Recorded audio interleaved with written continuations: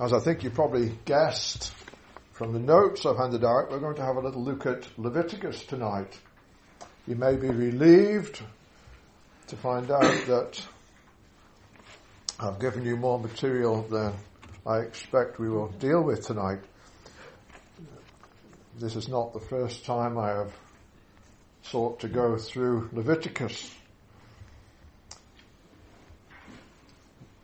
Leviticus, one of those most important books in the Scriptures. Perhaps a book that we find somewhat difficult to come to terms with, to grasp and understand. There are reasons for that, not the least of which is the fact that we have not just been delivered out of Egypt. We are not camped out in the wilderness. We do not have that tabernacle erected in the midst. We have not seen that manifestation of God's glory present in the midst of the people. Nor are we faced with the journey to the promised land. Nor are we faced with the prospect of going into the promised land to drive out those who have come under the judgment of God. We live in a very different situation. The things that are in the book seem a little foreign to us. I'm sure that is the case. And secondly, when we read through the book, we find it's a book of laws.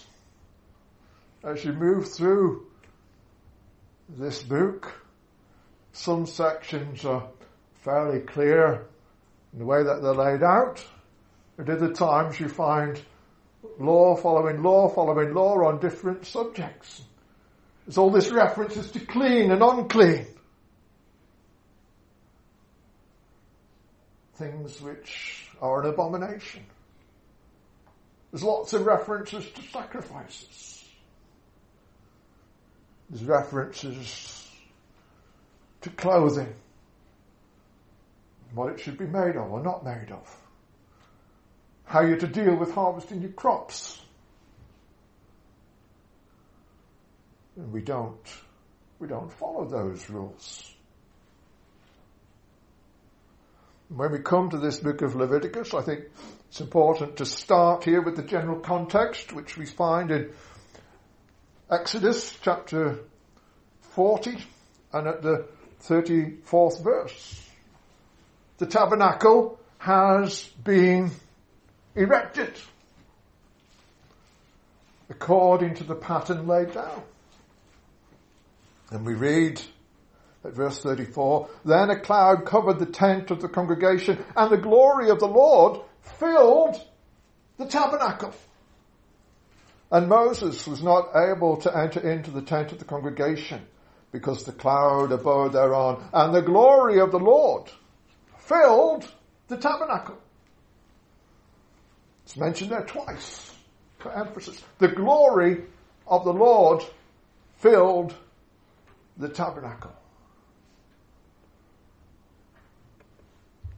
And that's a problem.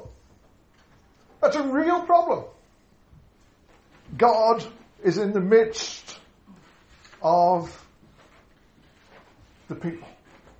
God, His glory is filling that tabernacle. And Moses was not able to enter into the tent of the congregation. And this is when we come to the first verse of Leviticus and we read, and the Lord called unto Moses and spake unto him out of the tabernacle of the congregation. This is one of the most significant features of the book of Leviticus. We have God speaking to Moses. A large part of the book is God giving laws to Moses.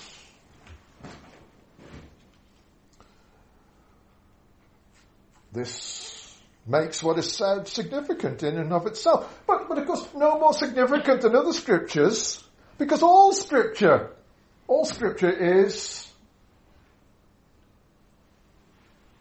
theognostus. All scripture is inspired, is God-breathed, and is profitable.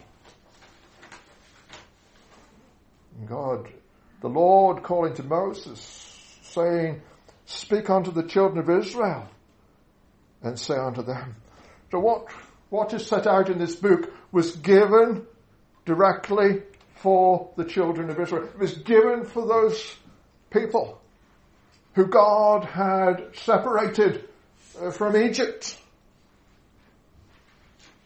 It was given to those people who were to fulfill the Abrahamic promises.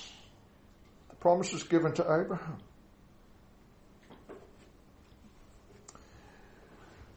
And that's what this book is full of. The book of Leviticus comes between Exodus and Numbers. Numbers, where they set off on the march to the promised land.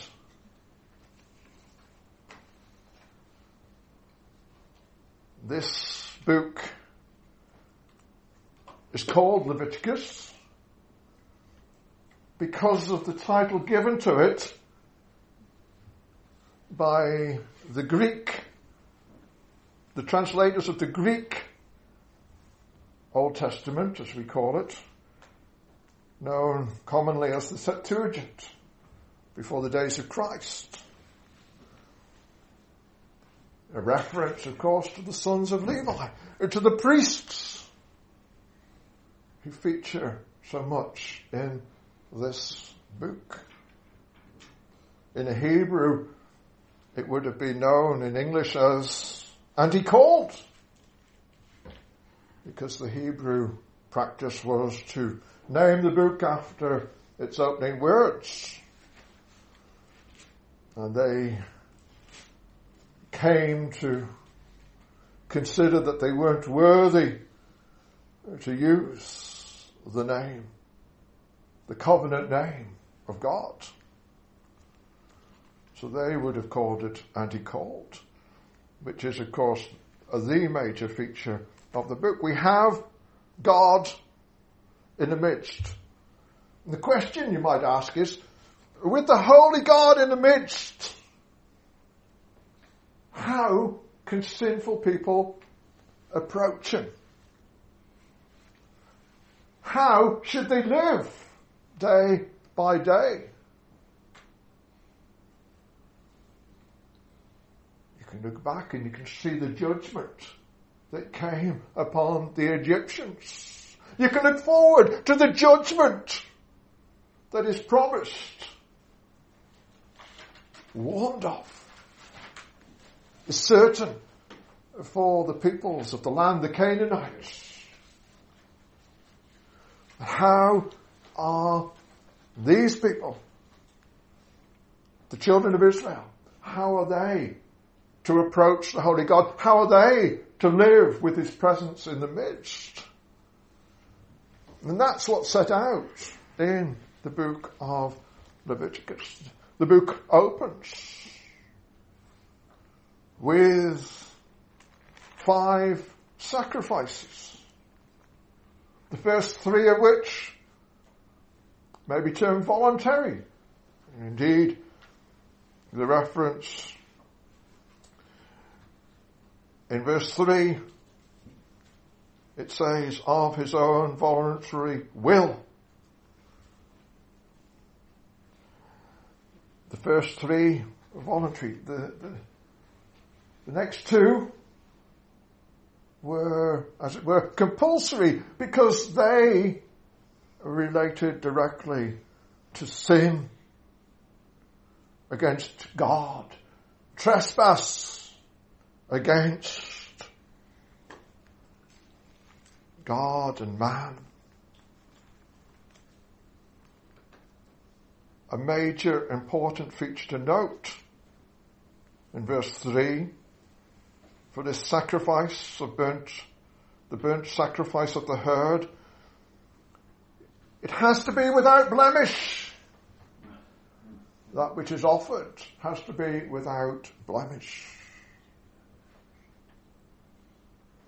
Nothing defiling it, nothing corrupting it.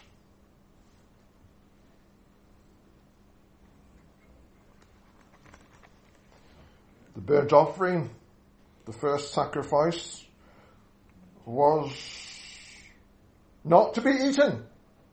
It was to be burnt. It was wholly devoted unto the Lord.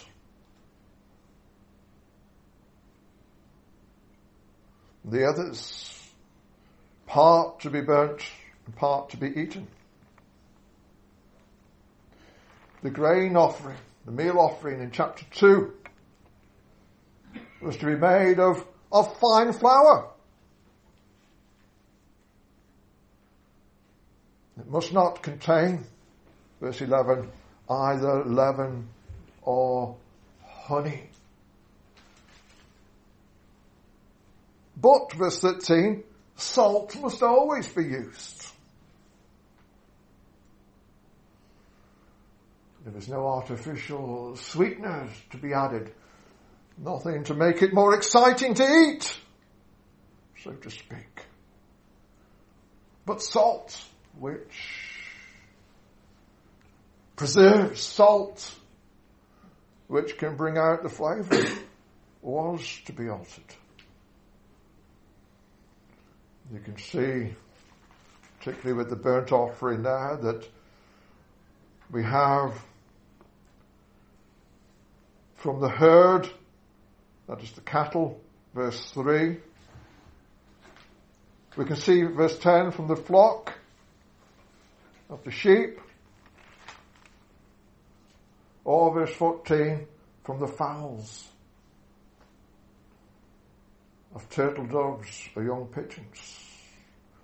There were sacrifices there for every level of income and wealth.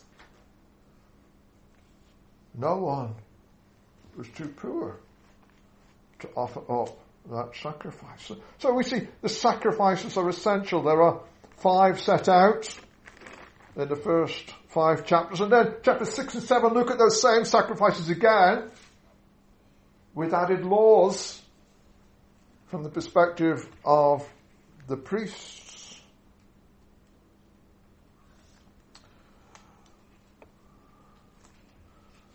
These sacrifices would make atonement, would provide a covering.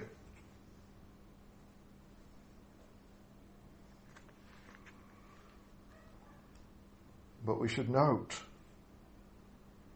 the words, chapter 4 verse 2, if a soul shall sin through ignorance. These sacrifices were not going to provide covering for the deliberate sin.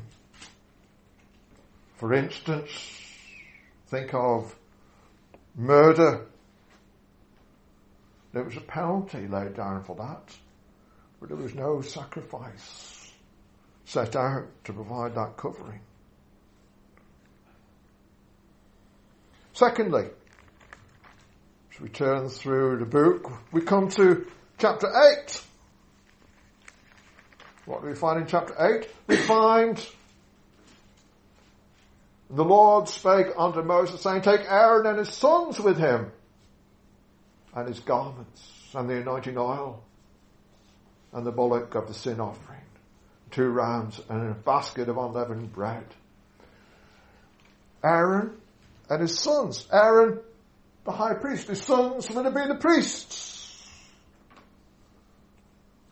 They had to be related to Aaron. They were set apart. They were consecrated. They were clothed with the priestly garments. There had to be a mediator. There had to be a priest to offer the sacrifices. The people were to bring their sacrifice. But they were not clean enough to come before the presence of the Lord and actually offer those sacrifices to sprinkle the blood. There had to be this mediatorial priesthood. They began their ministry in chapter 9.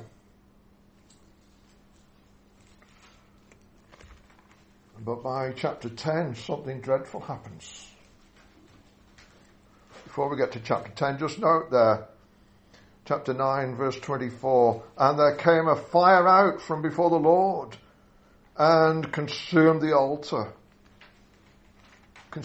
Consumed upon the altar the burnt offering and the fat. There came a fire out from before the Lord. The Lord provided the fire. That made it a holy fire to consume that offering. Chapter 10. Things go wrong. What happened in chapter 10?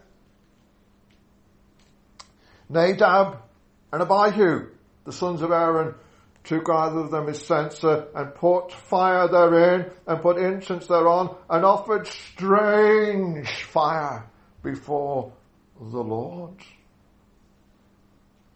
It seems they didn't get the fire for their censers from the altar where the fire was to burn continuously once the Lord had lit it. They brought their own fire. And judgment came upon them directly. Verse 2, and there went out fire from the Lord and devoured them, and they died before the Lord. They had ignored the Lord's provision. They had done their own thing when it came to worship. And that was most solemn and most serious, and they were judged immediately for it.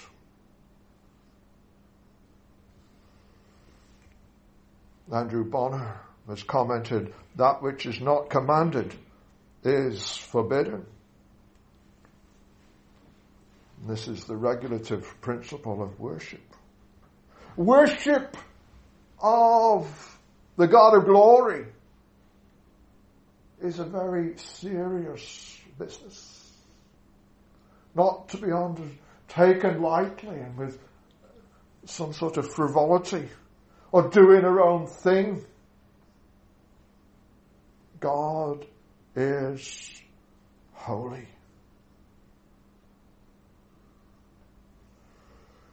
You'll note, reading down the chapter, that Aaron and his other sons were forbidden to mourn.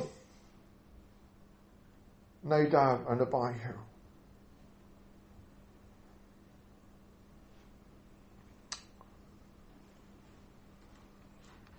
Verse 6, uncover not your heads, neither rend your clothes, lest ye die.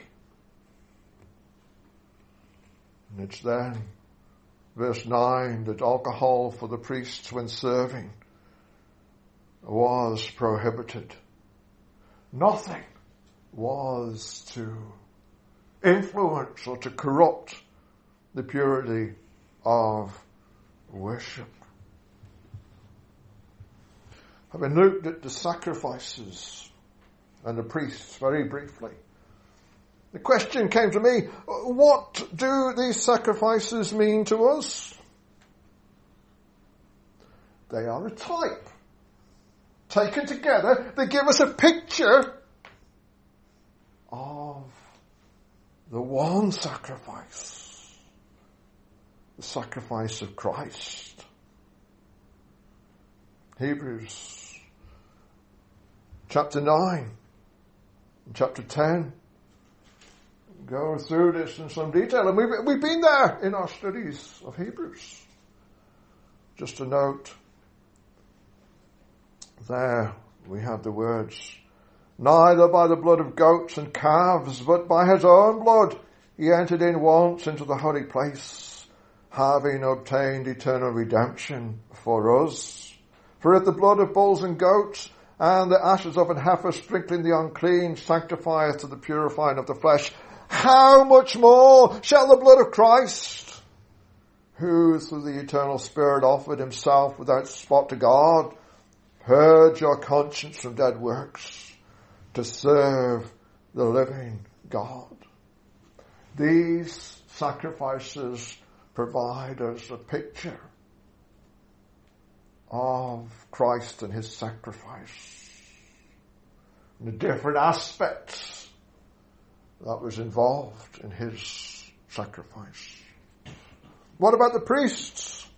The priests too, they speak to us of Christ, who is our great high priest. The big difference, he is sinless inwardly. Aaron and his sons were clean outwardly, ceremonially clean, through washings and through the clothing, through not touching things that defiled, through only eating sanctified food. But Christ was inwardly undefiled, inwardly clean. We see something of this pictured in chapter 16, which is perhaps the central point of the book, the highlight of the book. Chapter 16, the Day of Atonement, once every year. A very special day when the high priest had to make atonement for himself, for his own sins, and then for the sins of the people.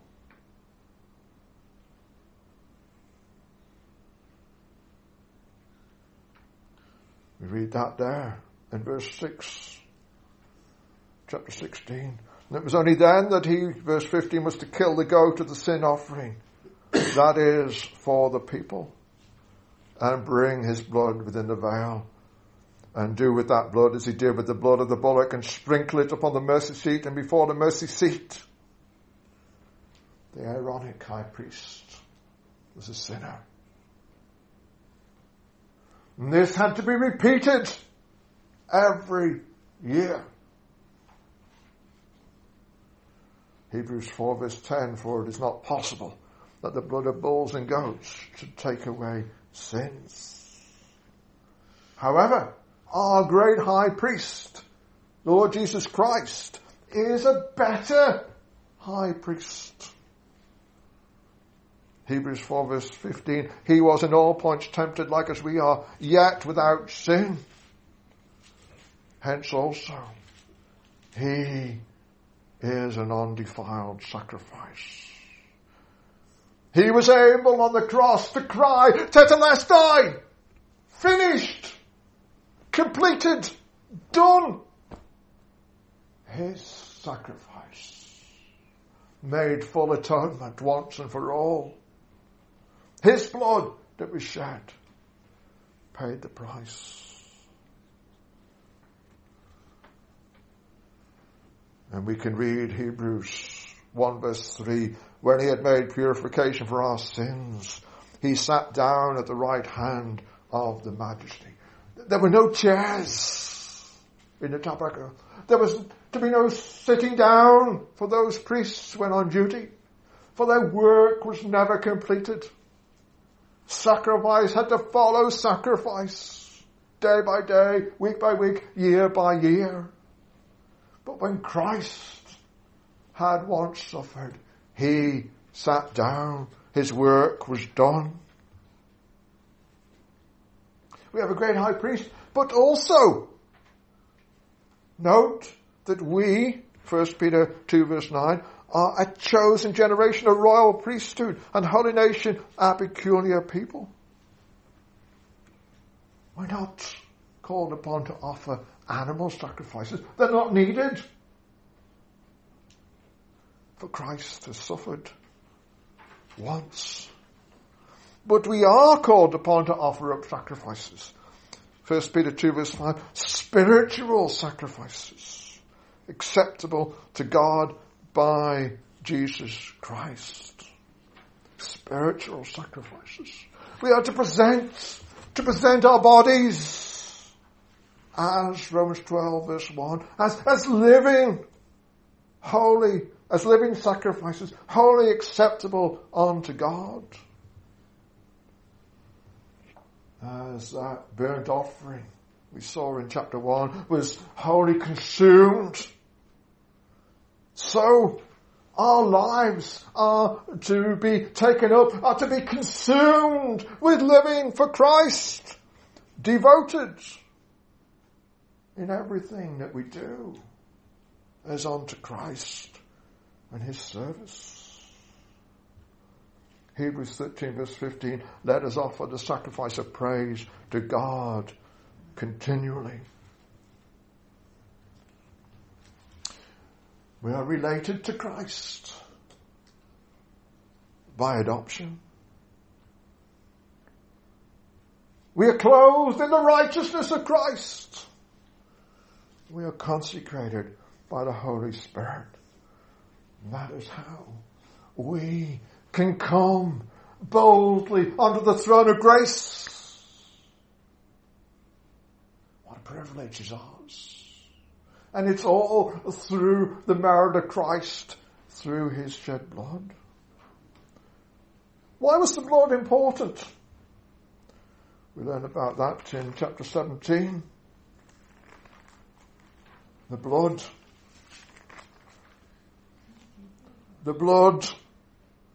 verse 11, makes atonement. Verse 11, for the life of the flesh is in the blood, and I have given it to you upon the altar to make an atonement for your souls. For it is the blood that makes an atonement for the soul.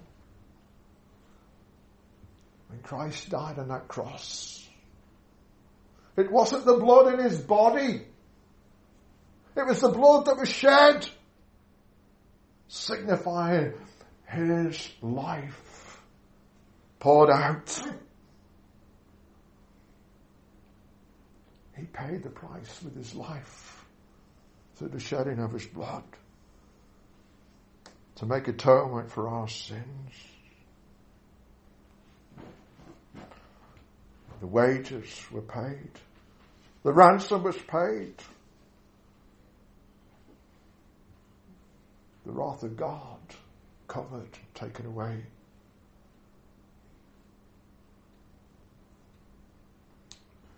And looking further on in the book, you will see much about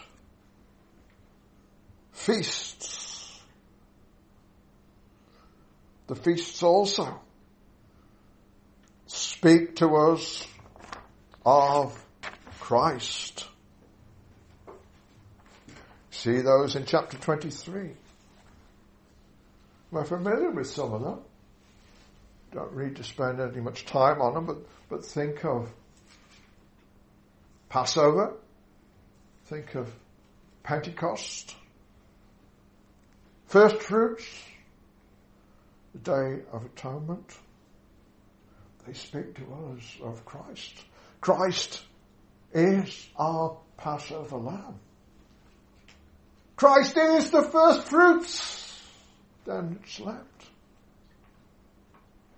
Christ is our atonement.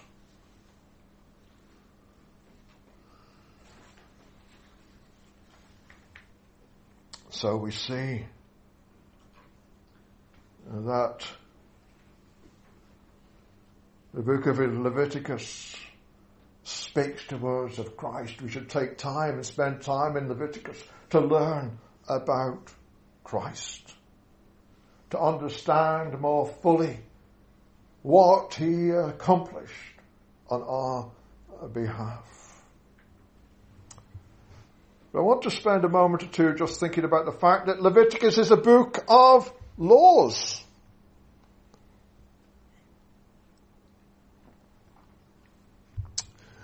Obviously, the rules about the sacrifices in themselves are laws, but I'm thinking of the other laws that we find in the central and latter part of the book. Hopefully it's clear as to why we don't follow the sacrificial ceremonies and laws. Why we don't need a sacrificial priesthood gathered around the tabernacle. But what about these other laws? And one of the sheets you will find on the back of it, chapter 19 of the Baptist Confession of Faith of 1689. I'm not going to go all through that, but I would commend it on to you to have a read sometime. But that sets out the threefold division of the law: ceremonial, moral, and judicial. Regarding the moral law, Romans chapter 2 verses 14 and 15 tells us, "For when the Gentiles, which have not the law, do by nature the things contained in the law, these having not the law are a law unto themselves, which show the work of the law written in their hearts." The moral law goes back to the time of creation. The moral law endures and continues. It was codified at Sinai. Think of the tablets of stone, the Ten Commandments. Chapter 18, verse 24 and 25 make clear that the Canaanites were to be, and it's very graphic, were to be vomited out of the land because of their transgressions of the moral law.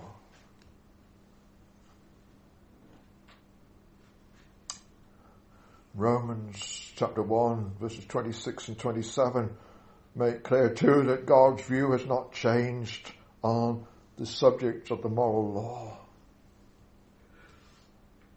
Even regarding what is one of those controversial subjects today, the subject of homosexuality. God's view has not changed, and indeed the Lord Jesus Christ very clearly defined for us. Matthew 19 verses 4 to 6. That marriage is between a man and a woman. And that this is a creation ordinance. There are laws in Leviticus that come under the heading of ceremonial. There are laws in Leviticus that come under the heading of the moral law. Read through, you'll find there are references to adultery, to homosexuality, to bestiality. There are laws regarding the social situation, not uncovering, as it were, near relatives. These come under the heading of God's moral law. Our Maker, our Creator, has defined some things as good and right, and some things as wrong. But thirdly, there are judicial laws. We have to remember, the book of Leviticus was given to a nation, a theocratic nation, a people living under the rule of God. And as a nation, they needed laws and rules about all sorts of subjects. We tend to call these judicial laws. For instance, in chapter 19 we read about them they were not to pick every grape when they went through the vineyard, and when they were harvesting a field of corn, they were not to go to the edge or into the very corner. They were to leave some for the poor to glean. Verse 10 there, thou shalt leave them for the poor and stranger. I am the Lord your God. But these are our judicial laws. There is a principle behind these laws that we can learn from, a general equity. But they are not laws that are in detail binding upon us today. We have to be careful to draw this distinction when we're looking through a book like Leviticus or Deuteronomy. There's a general equity. In the case of the fields of harvest of the vineyard, the general equity was of considering, of being generous towards the poor. But what about those laws about clean and unclean foods? For instance, chapter 11, verse 12, whatsoever hath no fins, nor scales in the waters, that shall be an abomination unto you. So how is it that we are allowed today to eat shellfish? It's not compulsory. I don't eat shellfish myself, but we are allowed to eat shellfish. Jesus explained this in Mark chapter 7, verse 18, and he saith unto them, are ye so without understanding also? Do you not perceive that whatsoever thing from without entereth into the man, it cannot defile him? It doesn't defile him morally. If you eat something. So all foods were cleansed. This was also made clear to Peter. Remember Peter? He didn't want to take the gospel to the Gentiles. To put it bluntly. Not so, Lord. Remember that vision he was given? Those animals that were in the basket. Unclean animals in that basket. And he was told to kill and eat. And he said, not so, Lord. But Acts chapter 10 verse 15 we read, and the voice spake unto him again the second time, what God hath cleansed, that call not thou common. People fall into confusion on some of these matters because they haven't considered the whole context of Scripture. Both the original situation where the laws were given, but also later teaching that is brought to us. What God hath cleansed, that call not thou common. Perhaps the primary purpose of those laws was to emphasize the need for discernment and separation in every area of life.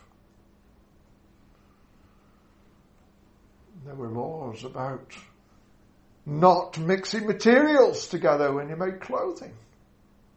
Not growing crops together in the same field. Each area of life had laws about separation, about division, which required discernment every day. They were to be totally, radically different in every way from the people who lived around about them. In many ways, those laws were principally ceremonial and have been fulfilled in Christ.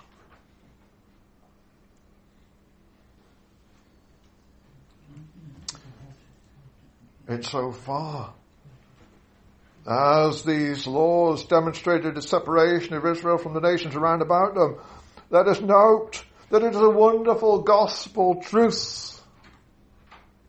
Ephesians 2 verse 14, that he hath broken down the middle wall of partition. He hath broken down the middle wall of partition. There is neither Jew nor Greek, bond nor free. It's not the outward marks on our body, the outward ritual cleanliness, but the circumcision of the heart. Colossians 2 verse 11, in whom also ye are circumcised with the circumcision made without hands, in putting off the body of the sins of the flesh by the circumcision of Christ. In Christ today, we have so much more than what these laws on the surface offered. God had his remnant who saw in these laws the coming Christ, the promise of one who would truly set his people free. But the mere outward observance of these rituals did not bring anything more than a ceremonial cleanliness and acceptance in the nation.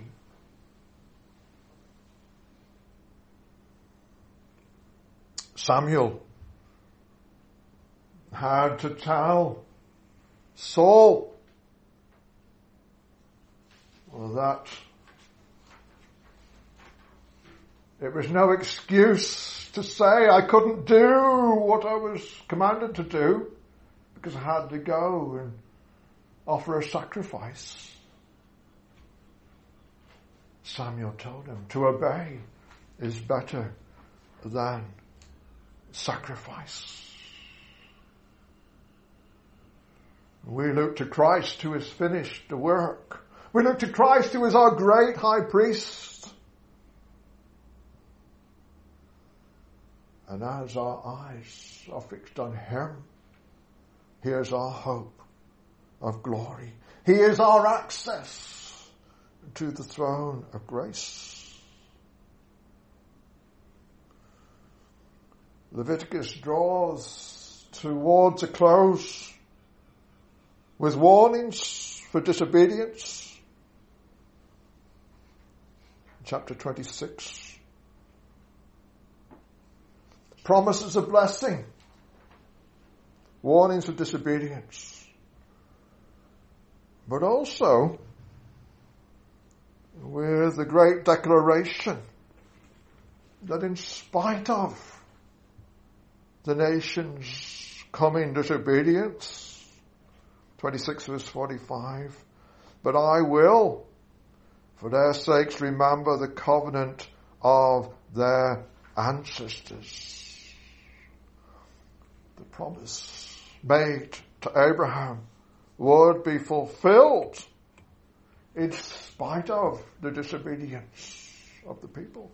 And we see in years to come that the land was given its rest. The people were exiled in Babylon. But in time, a remnant were brought again into the land. And from that remnant, we find one who was born in Bethlehem. The King of the Jews. You shall call his name Jesus, for he shall save his people from their sins. God kept his covenantal promise. God always keeps his word. And that is our faith and our hope today, that God will keep his covenantal promise made through the blood shed on that cross when the Lord Jesus Christ died to save his people from their sins. Amen.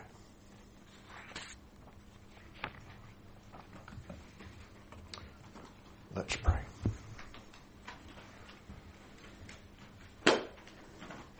Our Father, we do pray that indeed you will hide your truth in our hearts, but that any chaff might be blown away upon the wind,